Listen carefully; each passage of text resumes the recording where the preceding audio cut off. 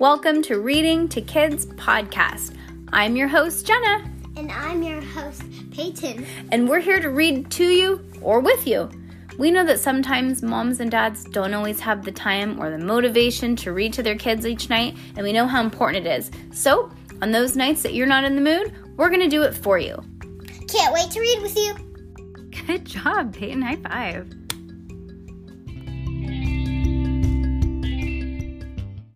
Heidi Heckelbeck Goes to Camp. Chapter 6, Sugar and Spice. Heidi sat on her bed and pulled out a sheet of turtle stationery. She wrote, "Dear Henry, camp stinks. The beds are really squeaky, the bathrooms are smelly, and the lake is full of snapping turtles. The only friend I have are mosquitoes. Yours truly, Heidi. P.S. Stay out of my room or else." Heidi stuck the letter into an envelope and sighed. Jill and Bree have taken my best friend prisoner, she thought. If only they liked me, then camp would be fun. Suddenly, Heidi had a wild idea. What if I make them like me? Heidi flung open her trunk and pulled out a book of spells. She flipped through the pages and found a spell called a friendly foe. Perfect, she thought. A friendly foe is an enemy who becomes a friend. She read over the spell. A friendly foe.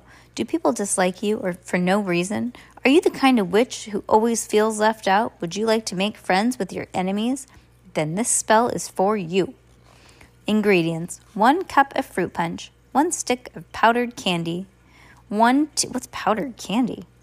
1 teaspoon of cinnamon sugar, 1 friendship bracelet for each foe, 1 empty water bottle. Shake all the ingredients together in a water bottle. Hold your Witches of Westwick medallion on your left hand. Close your eyes and place your right hand over the bottle. Chant the following words. Oh, sweet magical brew filled with sugar and spice. Name the persons. Go from mean to nice. Remove the bracelets. When the bracelets are dry, the spell has been cast. P.S. If the bracelets has contact with water, the spell will wear off. So they can't go swimming. Oh. Heidi skipped over the note and the small... she can't take swim. She didn't realize that. And read the back of the list of the ingredients. Then she grabbed the empty sports bottle from her orange crate. I can get the fruit punch and cinnamon sugar from the dining hall, she thought. The camp store sells powdered candy. And I can use the friendship bracelets that I made in art class.